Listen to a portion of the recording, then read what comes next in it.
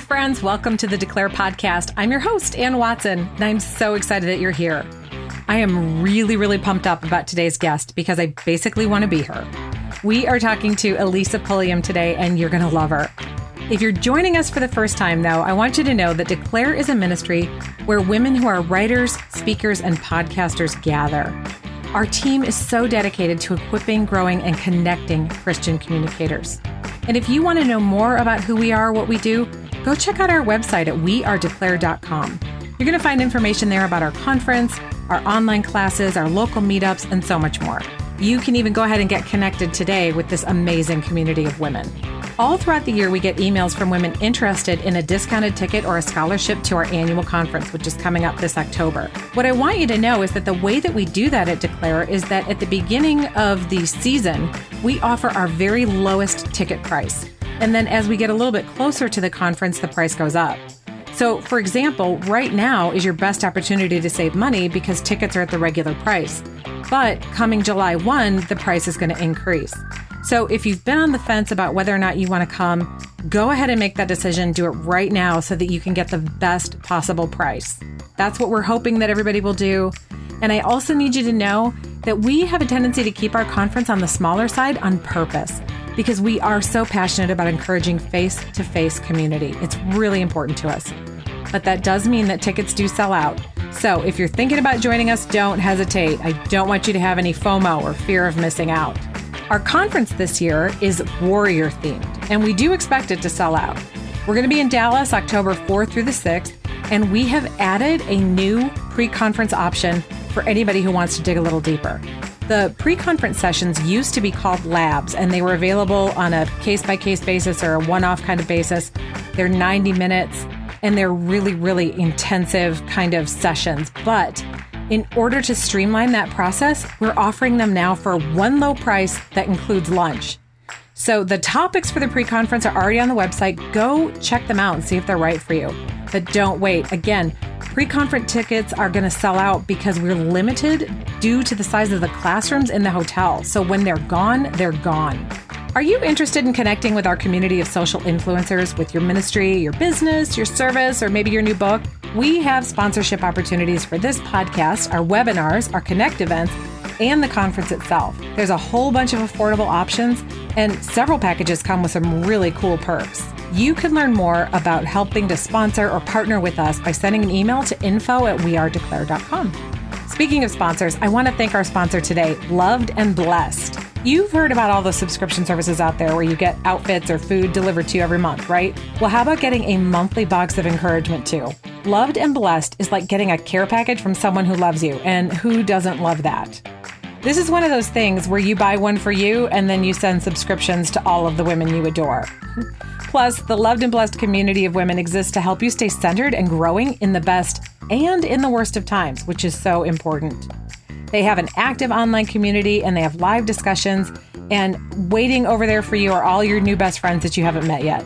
So check out the Loved and Blessed website and start getting encouragement delivered to you today. Girls, if you join Loved and Blessed and use the offer code DECLARE at checkout, you're going to get a free gift in your first box. So that's kind of awesome. In our last episode, I talked with Crystal Stein. Crystal just released her brand new book, Holy Hustle, Embracing a Work Hard, Rest Well life. And y'all, I just cannot say enough about how much I love this girl. I know you're going to adore her too, especially after you listen in. We talk about redefining failure, the truth you don't want to hear, how to deal with feeling guilty about work and shame about resting, and so much more. I don't want to be dramatic, but this girl and her book will change your life in the very best way. That is episode number 78, so check it out. Today we're on episode number 79 with Elisa Pulliam.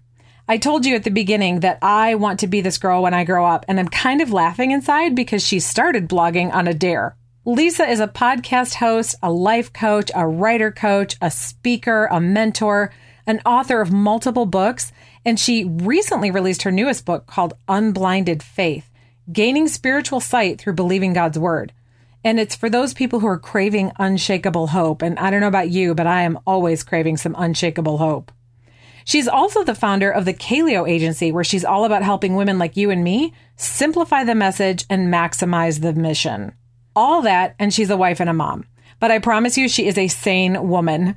We talk about how you're being mentored and you don't even know it, the one woman you want to help, and the free gift, I said free gift, that she's offering to all of us. So I'm not going to make you wait anymore for all this goodness. So let's go ahead and get started with our conversation with Lisa. Hey, Lisa, welcome to the Declare podcast. How are you? I'm good. Thanks for having me on. This is super fun. Oh, you know what? I'm so excited. And I mentioned this to you earlier when we were chatting for just a couple of minutes, that there is so much good stuff that you have to offer that we don't have time to cover it all. But I'm going to have to get in contact with you after this because you do so many things for writers and for speakers and authors. And I just cannot wait to touch on all of that today with our people. But couple of things. First, your name is Elisa, but you go by Lisa, correct? Yes, I do. Yes, okay. I do. I go by Lisa. Okay. I saw you have a cute little explanation for that on your website. So I will direct people to that. We'll have your website on our show notes afterward so that they can see the story about why you do that. But I do have to tell you that I think both names are quite beautiful. Thank you. It is a beautiful name. It means, it comes from like Elizabeth, which means a gift of God's grace. And boy, that sums up my story really well. Okay, great. Well, that leads me to the second thing I was going to ask you was, for anybody who doesn't yet know you, would you just take a minute and share a little bit about who you are, what you do, and maybe a little bit of your story? Yeah, sure. So I am saved by grace. I did not grow up in a Christian home, came to faith in college. And I say God rescued me from every kind of dysfunction you could possibly imagine. There was emotional and physical abuse. And I love my parents dearly and close with them now. But we went through some hard stuff. And when I came to Christ, the outside was pretty quickly transformed. I learned how to go to church and become part of a small group and a Bible study, but my heart really didn't become fully yielded to the Lord for almost another 10 years. And at that point I was married. My husband and I will be married 22 years this summer. Congrats. And super celebration. We have made it this far by God's grace. And then we had children. So we have 4. Leah is 18 and just finished college, and my middle, Abby, is 16 and just got her driver's license. And then I have twins, Luke and Caitlin, and they're about to be 13 this summer. And in the middle of kind of raising all these kids, the Lord really showed me the hardened parts of my heart. And I went into a season of counseling in which God did a work on healing me and showed me how to forgive my parents and how to forgive the wounds that had been inflicted on me through certain people and situations, and showed me how to receive his forgiveness for the things that I had done that I had felt such guilt and shame about, and begin walking in the truth of his word, which has been a journey of such fruit for the last 8 to 10 years to bring me up to today. Oh my gosh, I'm so excited because I didn't grow up in a Christian home either. And I've got some of that same history behind me. Yeah. And, I've got kids near the same age as you. And my husband and I met in college. And okay, we're just meant to be best friends forever. I'm just going to say that. Sounds good. I love that. I love having best friends for life. I am one of those people who, if I become friends with you, there's no end. You don't get out at some point. I'm a lifer. Yeah.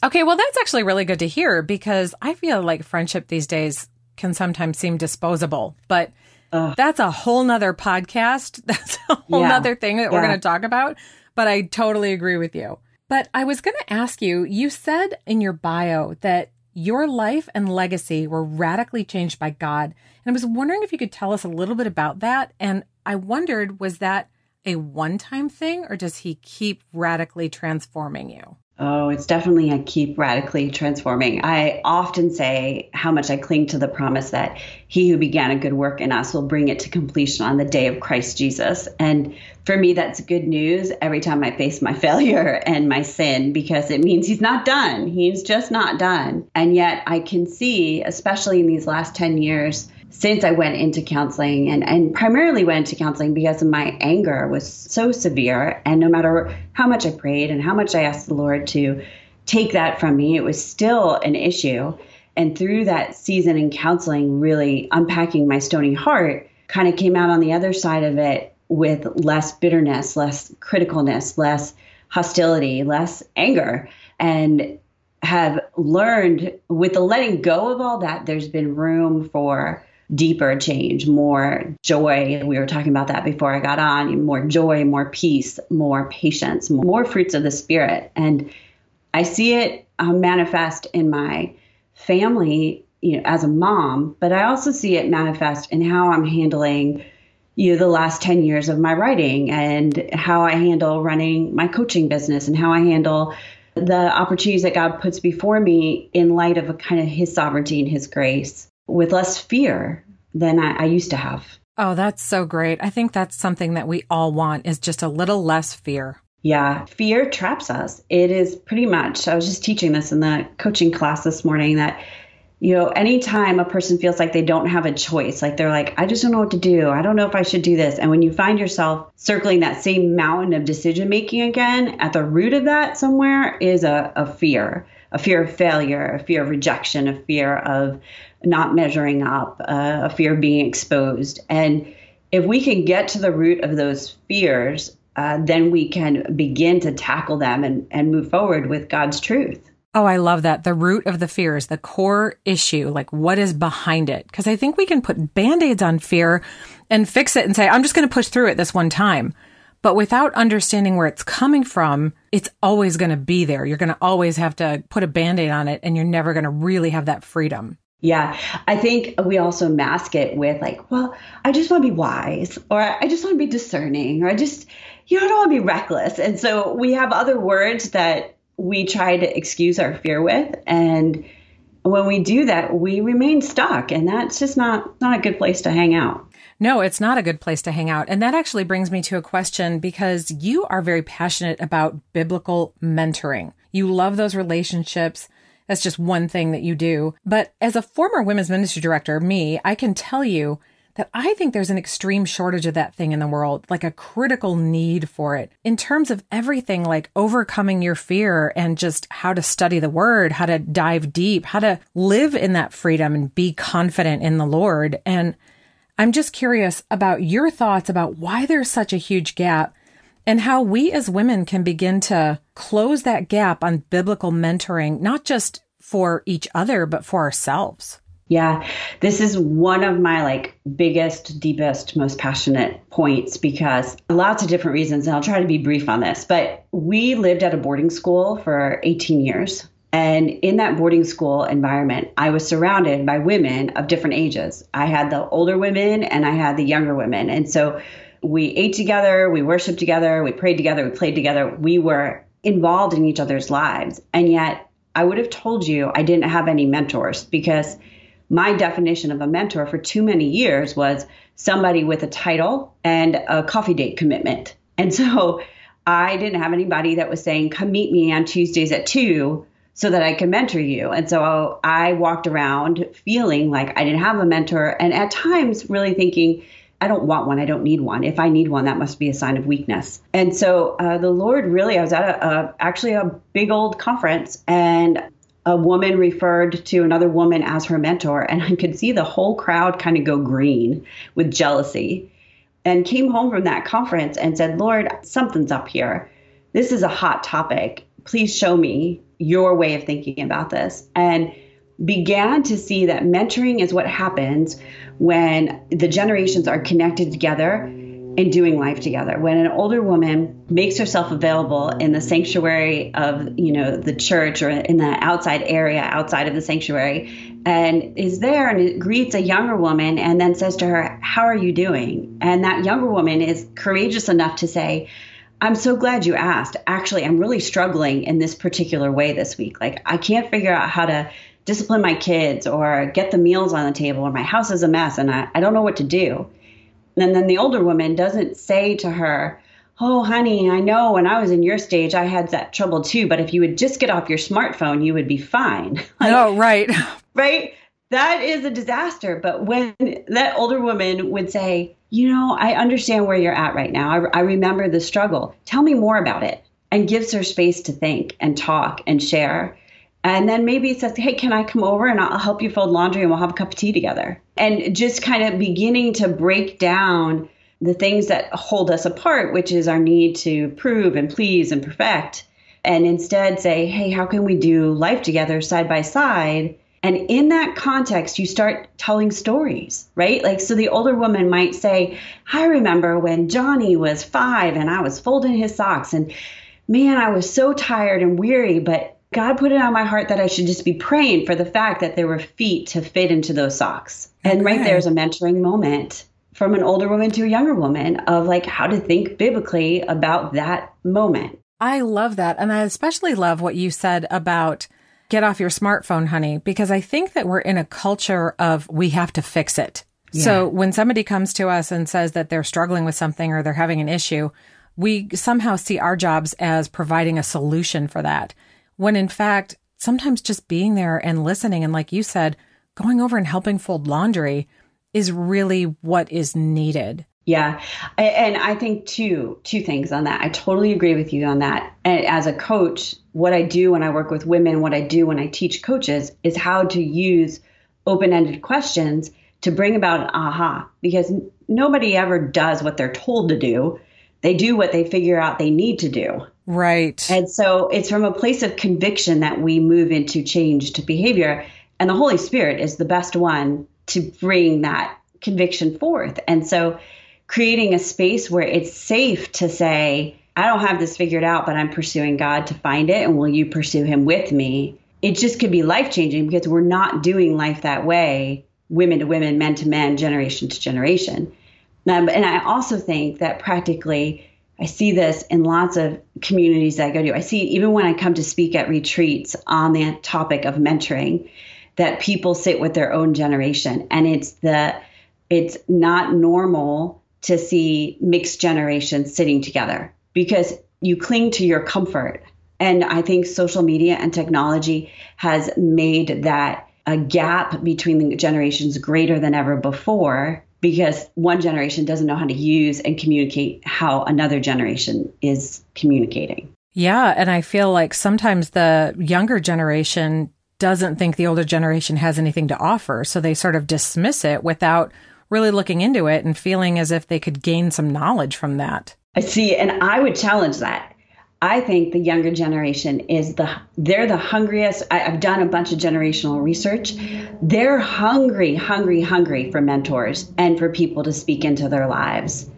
But their body language and the way they walk around and the way they sit and when they're on their phone communicates a message to the older generation that they're unavailable. Interesting. It requires the older generation to say, hey, here's an empty chair, come sit next to me, or getting up from your comfortable spot and walking over to a group of 20-something, 30-something young women and say, can I sit with you guys? I really want to get to know you. That requires courage as opposed to fear, which was what we were talking about, right? Oh, so much courage. Yes. Well, and I love what you're saying too, because I feel like in a lot of ways that really takes a lot of pressure off of people, off both groups, because you're not looking for a formal mentoring relationship, but you're just looking to have a relationship that can potentially benefit you by learning something about the other person that might help you in your own life. Yeah. I have this blessing because of this experience of the boarding school to develop a habit that now I'm putting into place now that we're not at the boarding school, we're just in a church setting,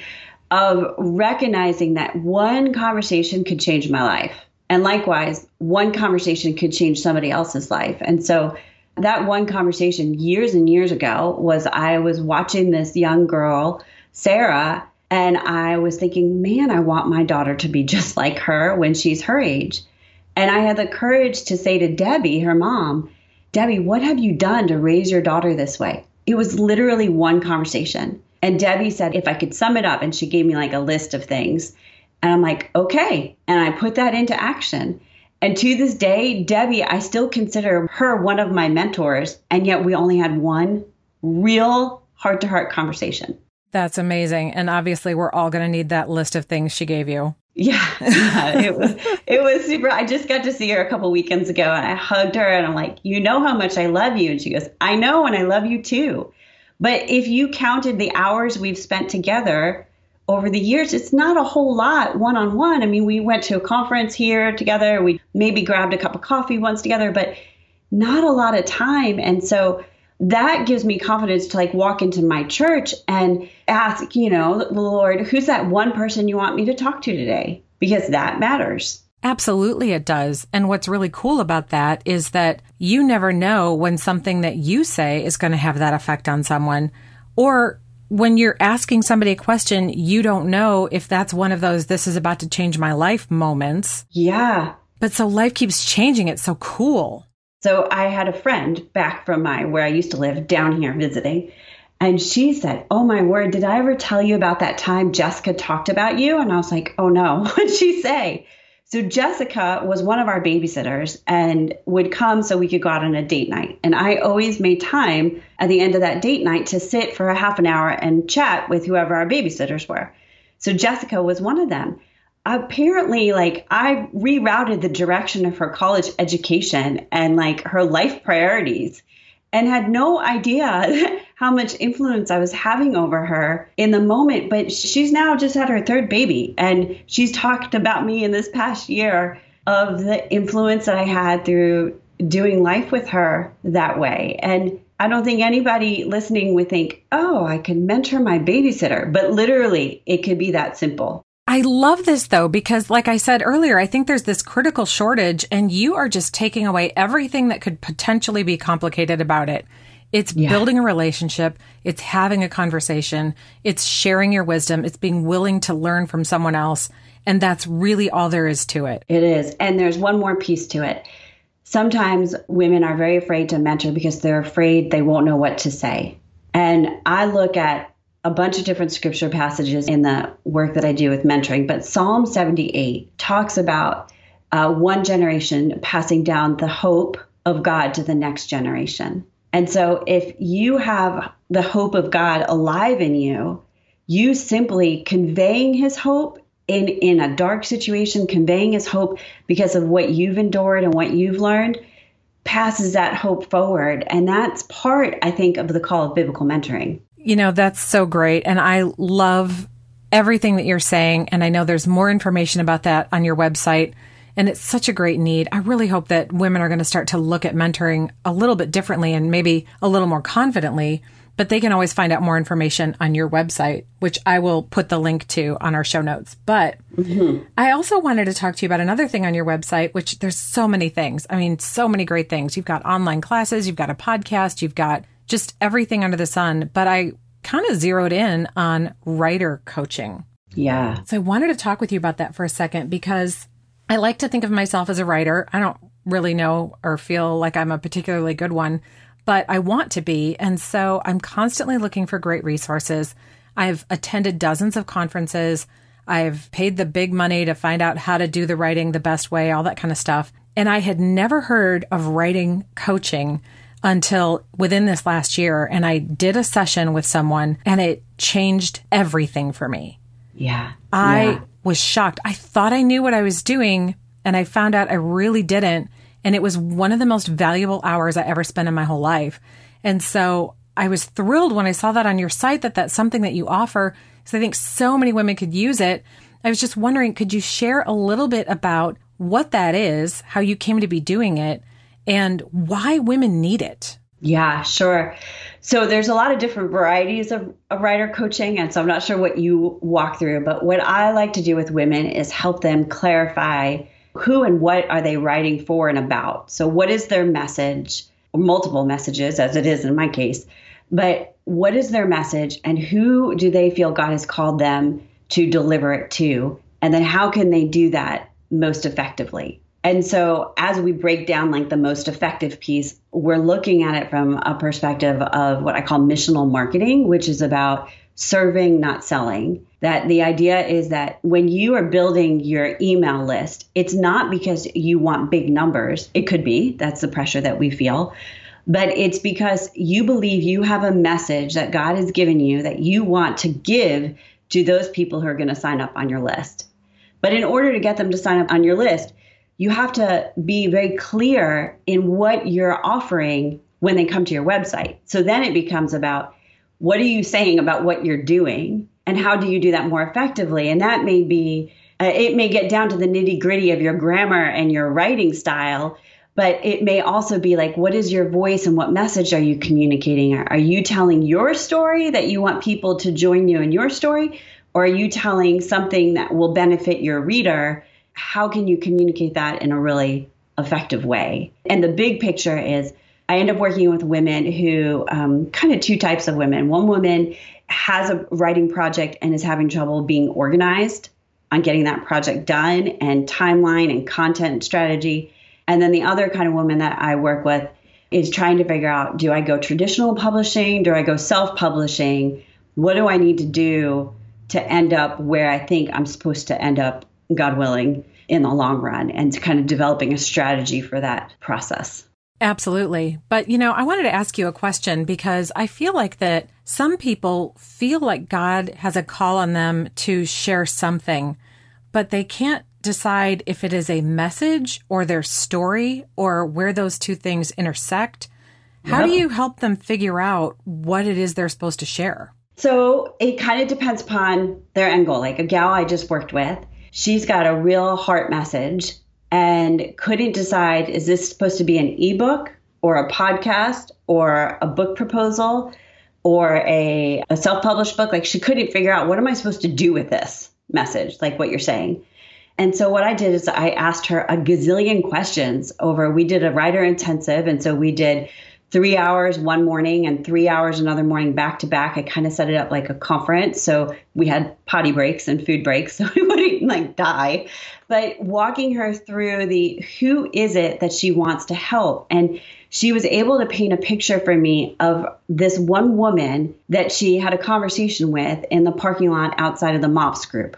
And so we talked about that one woman and what was the best way to help her. And so she was able to clarify that the best way to help her is a really short little ebook, and that a big old traditionally published book on this topic isn't going to meet that woman where she's at. And so through the writing intensive process, basically that original book proposal concept she has scrapped as a book proposal. She's going to do it as an ebook. She's launching a podcast, and she is working towards the process of traditional publishing for another topic that's related to this, but not entirely this topic down the road. And I'm able to come to her as somebody who's been traditionally published, self-published, book proposal rejections, epic book failures, and say, here's some things that your traditional publishers are going to be looking for. And what are you going to do to kind of build in that direction while I work with her? So it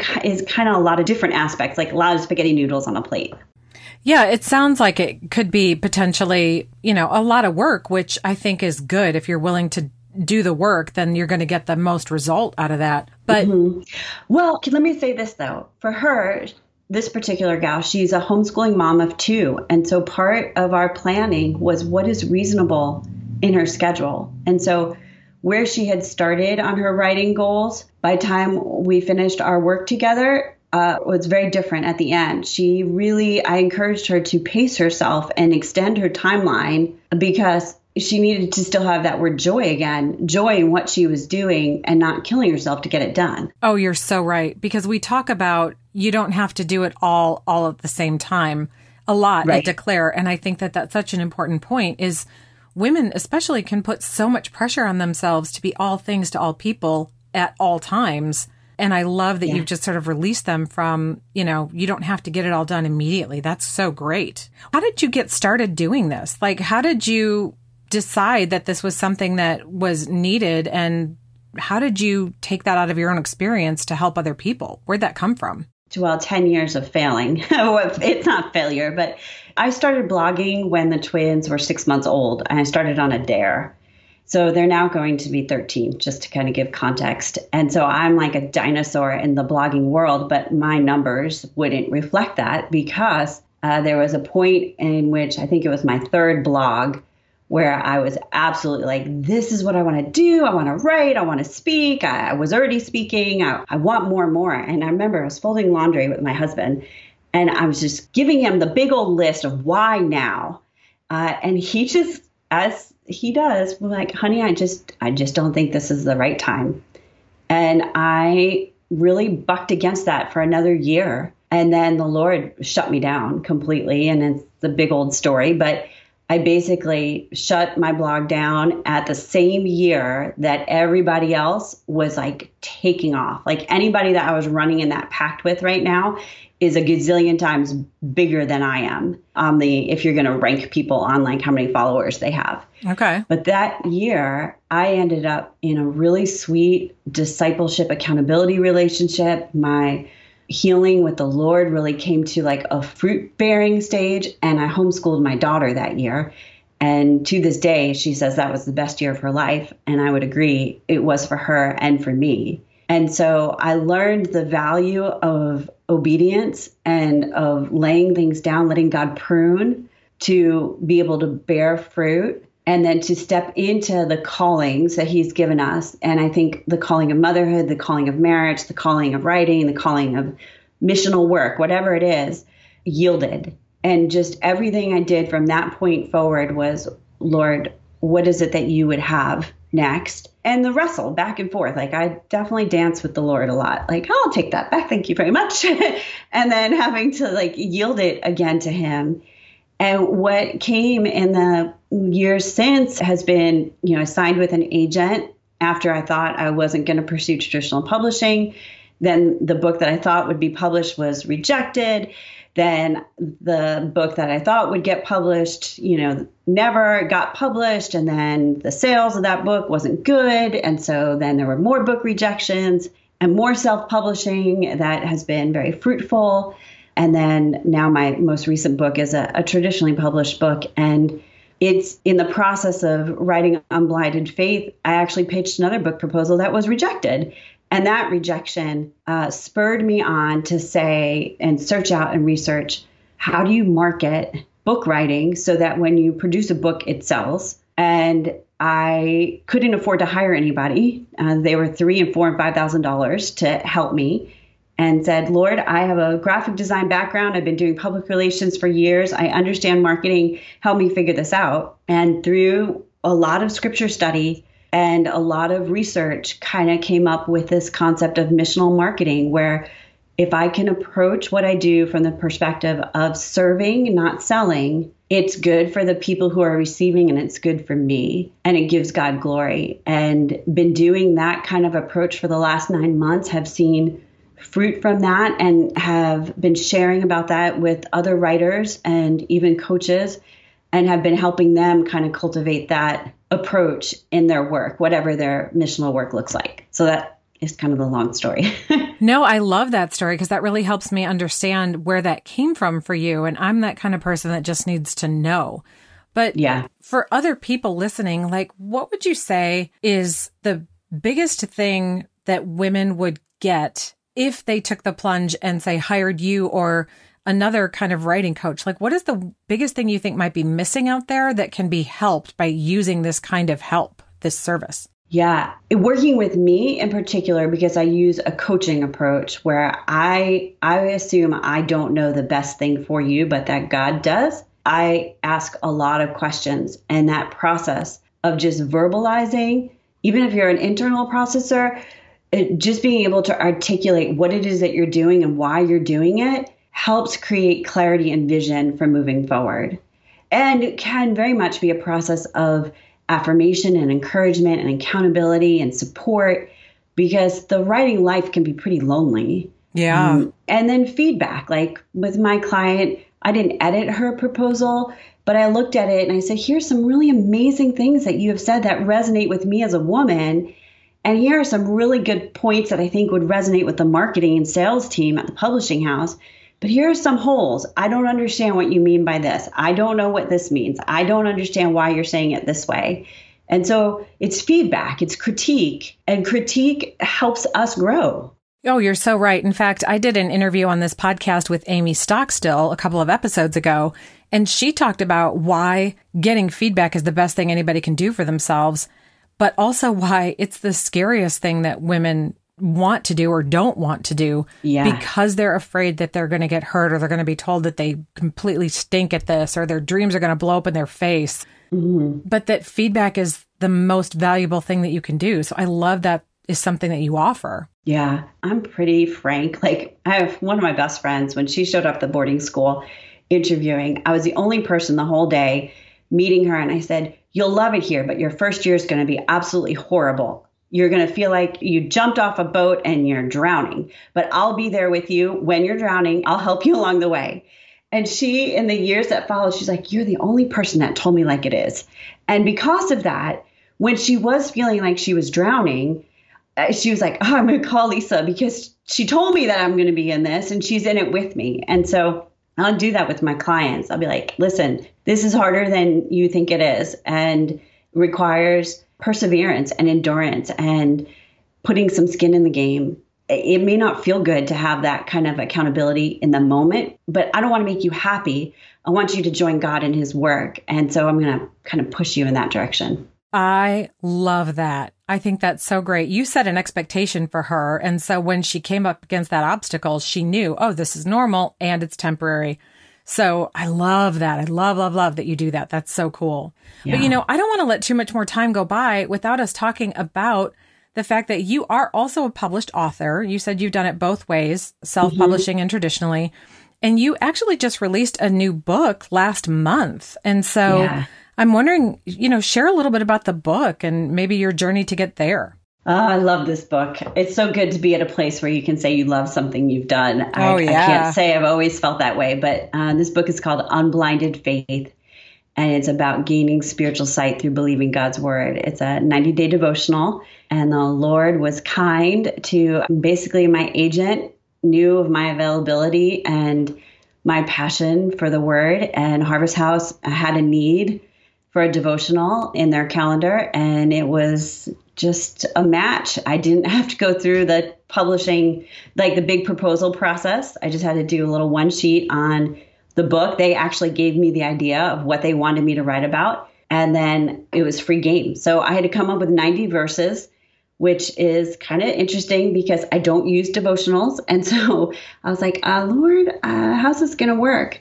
But he reminded me that when I first started reading scripture for myself, it wasn't when I came to Christ in college. It was when I had a friend put a devotional in my hand and another friend at the same time telling me, get real with God, like enough joking around here. And I started using that devotional as the format for my scripture reading time. And so that's how I approached writing Unblinded Faith, of how can this be a roadmap for women who are having a hard time figuring out what to read and how to engage with the scriptures, so that when they finish with me, they're kind of on their own with the Lord, and in a good way is the goal of the book. So it's really, some verses are wonderful, like you want to put them on a coffee mug, and other verses you're like, oh, this is a little hard, Lise, why'd you include this one in it?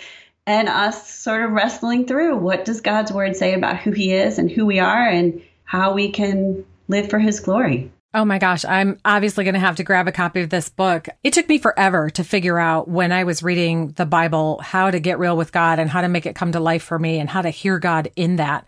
And so that's something that I am just so grateful that, at least for me, I figured out.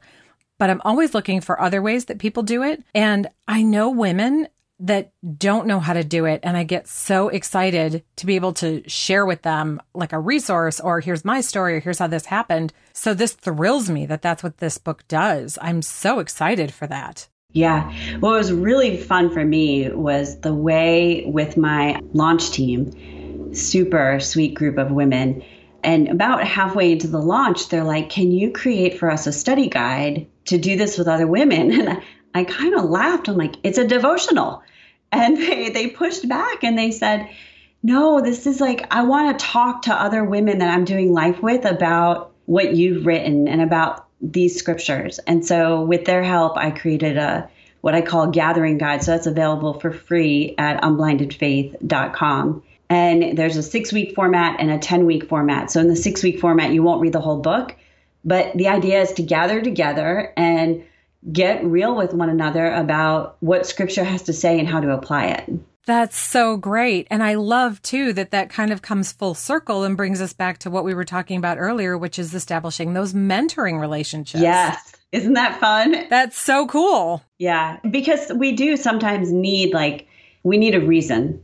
sometimes. It feels hard to just say, hey, let's just get together. But if you can get together with some sort of bigger purpose, then it doesn't, I don't know, just sometimes works that way. No, I totally agree with you. In fact, I would say that most of my closest and best friendships came out of doing something else where we first met or we were involved in another project. And then we also just kind of began to talk and get to know one another. So I absolutely see that. Well, and as I was writing the book last summer, I had to turn the book in July. I was actually hosting a small fellowship at my home. And it was the first time I had done something like that since we moved here. It was a big risk for me to invite people. And it was also a big step of faith to give up that work time and trust that God was going to provide. But that became the sweetest fellowship, and the dearest friends emerged from those 8 weeks together. And so that's why I think that even a short commitment, a 6-week commitment, can bring such fruit and new friendships. Oh, you're absolutely right. And again, I'm just loving everything that you're saying, because it doesn't have to be like this massive lifetime suck that maybe would keep people from reaching out and doing those things. It could be a short commitment where you pour into somebody, and who knows what blessings will come out of it for you both. Yeah, absolutely. Well, I wanted to talk to you too, because we've talked a little bit about the mentoring, and we have talked about writer coaching, and we have talked about your new book. And you had mentioned something to me earlier before we started the podcast about a message bearer manifesto. And I'm wondering if you could share a little bit about what that is, because I think it's really cool. Yeah. So that came out of, and this is going to hit for your speakers. I think they're going to resonate with this. A year ago, I had said yes to being a keynote speaker at a conference. And I can't believe I'm going to share this publicly, but like I said, I bear all things. Do it. And I was really excited about it. It was local. I put it on my website. And then all of a sudden, I get an email from the conference organizer that they decided to go in another direction and would no longer need me. And ouch. I was, yeah, thank you. Like crushed. I was like, is that a personal rejection? What on earth is that? And it was really hard. And I was mad at myself too, because I hadn't put a contract into place. And so without a signed contract, I know better as a speaker. You need a signed contract. You need a deposit. You need terms. Like this is part of what it means. And yet because my experience leading up to that, I was like, oh, well, I kind of know, all right, it will be fine. I'll just go with it. But I came out of that experience with like, Lord, I need to understand what it is that I'm doing for you as a writer, as a speaker, as a ministry leader. Like my livelihood, I contribute to our family based on what I earn. I have to. If I wasn't doing what I was doing, I would have to go get another job. So this is my work. And when I say yes to a commitment, that means I'm saying no to something else. And so if I say yes to a speaking commitment, I start preparing the content, that's taking away from whatever other work I'm supposed to be doing or time with the family. And so he and I ended up in 2 Corinthians and found things that Paul was saying that completely resonated with me and reshaped my vision for what I call missional work. And that is being somebody who gets paid as a message bearer of the good news. And that comes in the form of being a writer, being a speaker, being a ministry leader, whatever it is. Just because it's a Christian thing doesn't mean that the work isn't valuable. And how would I treat the work that I was doing with the same value that I wanted other people to treat that work with? And so one piece of the Message Bearer Manifesto, so it's just a short little document of 15 points that start with, I believe that. And each one of those points comes from 2 Corinthians chapter 2 through 2 Corinthians chapter 4, verse 16, like in that section of scripture. Okay. And I basically wrote this because I needed to figure out what it is that I'm doing and how I'm doing it. And I'll just point this out. This was so freeing to me. Paul says in 2 Corinthians chapter 2, verse 12, the Lord opened a door for me, but I had no peace of mind.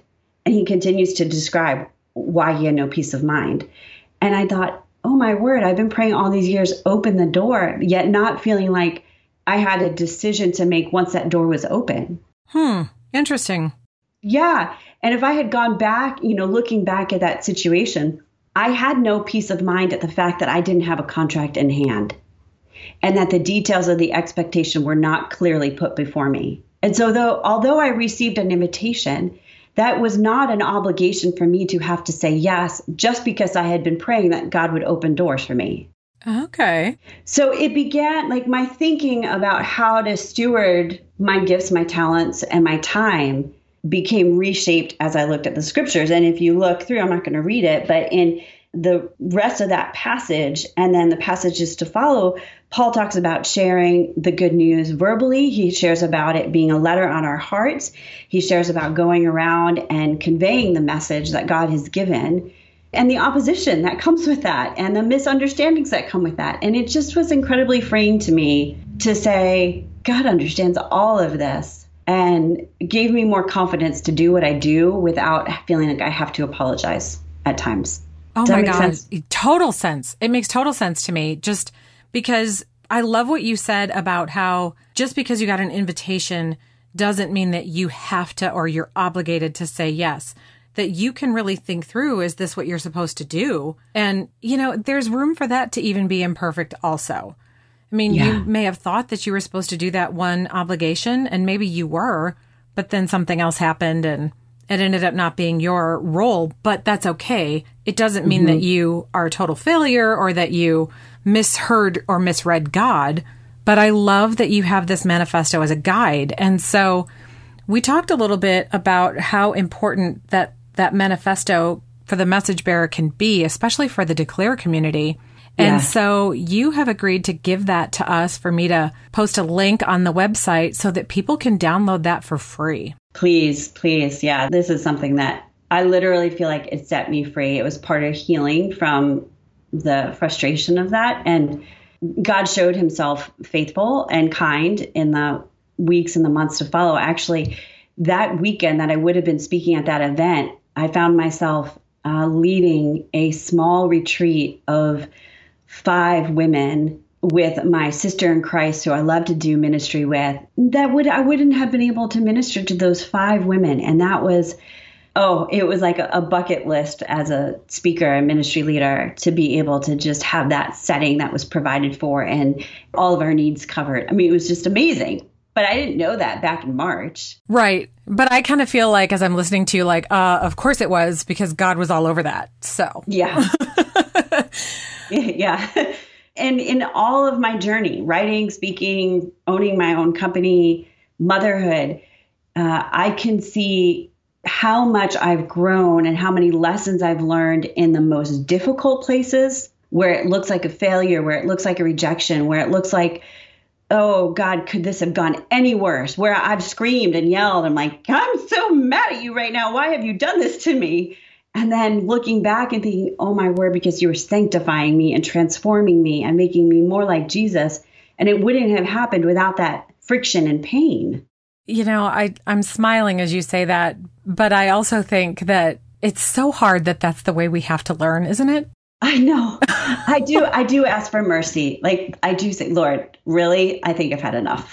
Can we please? I love how you talk to him. That's how I talk to him. I'm like, dude, are you kidding me right now? Yeah. We're very bro. Yeah, exactly. And that doesn't negate his holiness, but I definitely think that makes us feel like we're friends. And that's just the goal, is to be God's friend. Yeah. Well, Lisa, we at Declare are hosting our conference this coming fall. And I know that you know about Declare. And our conference theme this year is warrior. And that kind of comes from last year, as we were ramping up to our event. A lot of the planning team just kind of came under, I'm going to say, spiritual attack. I don't want to give too much credit to the enemy or whatever, but there just seemed like there was an unusual amount of hard things that we were going through as we kind of came up to this big event where we knew that God was going to show off. And so we decided that we didn't want to succumb to the defeat feeling or whatever that might be happening, that we wanted to rise up like warriors and kind of fight back, because nobody was getting what God said was ours. And so that's part of what our theme is this year. And we talk a lot about the different types of warriors. There's rest warriors and prayer warriors, and there's speaking warriors, and, there's mom warriors. There's all different types. And so I like to ask everybody that comes on the podcast, just, what does being a warrior mean to you? Gosh, I can talk about this for hours, because I experienced tremendous amount of opposition when I was going through the process of releasing Unblinded Faith. I mean, it was getting to the point of absurdity of health, finances, marriage, kids, every aspect that you could be defeated in. And I had a friend say to me, a mentor friend at a conference, who came up to me. It's the only conversation I've had with her in depth like this. And she said, stop sitting down to have tea with the enemy and start focusing entirely on having tea with Jesus. Oh my gosh. I have goosebumps right now. Yeah. And so that visual for me of a warrior is a woman who knows where her gaze is fixed. It has got to be fixed on Jesus and responding to his work, not the tap dance the enemy is doing to try to distract us. Wow. I love that. I need to write down that whole thing about stop having tea with the enemy. So great. I bought myself a teapot. We were away at a retreat weekend, and there was an antique store that we combed from top to bottom with my friends. And I'm like, I need to go home with the teapot so that I would remember. And it sits right next to me. It's tea with Jesus, only tea with Jesus. No tea with the devil. Thank you very much. That's so cool. And of course, I'm a coffee drinker, so I, maybe need an espresso machine, but same idea, right? Same idea. That's so awesome. Oh my gosh. I love that. Like no one's business. Well, Lisa, I'm just so thrilled to have you on the podcast today. I could literally talk to you for hours. I suspect this is not going to be the last time that you and I get together and record a session for our listeners. And I'm so thrilled about everything that you're doing, everything God's done through you, your new book. But I'm so grateful for you coming on and sharing your wisdom with us and with me in particular. Wow, I'm just so thrilled. Thank you so much. Oh, well, thanks for having me. I love encouraging. I mean, I just do, because it kind of somehow gives life more meaning and purpose when you know what you've been through, somebody else can now benefit from. So thanks for the opportunity. Oh, you're so welcome. You're the best kind of encourager because it comes from a place of victory for you because you have overcome those things. And I just think that that's such a gift. Thank you for sharing that. You're welcome. Okay, I'm being totally serious when I say that I want to sign up for all of the things on her website, and I'm guessing that you probably do too. But if you do, you can connect with Lisa on her website, moretobe.com, or at kalioagency.net, and copies of her books are available wherever books are sold. Those links and the links to everything else that we mentioned on the show today are available on the Declare website under the podcast tab or on your mobile device right now. Did you love this episode? I would love it if you would share it with your friends. That'd be so great. Don't forget to check out our sponsor today, Loved and Blessed, and get your free gift when you sign up using the code DECLARE. Also, don't forget to download the free gift that Lisa is offering on the show notes today. The rest of the notes that you need to know are you can subscribe to this podcast, and then I would love it and be so grateful if you'd take a couple of minutes to leave a review and then just share it with your friends. Let us know if you want to partner with us as a sponsor in some way. Don't forget to get your ticket to our 2018 conference in October, and get connected today with our online community through our Facebook page. It's so awesome. The people there are amazing. Well, I hope that every episode of the Declare podcast has inspired and encouraged you. Thank you so much for always listening, and we'll see you next time on the Declare podcast.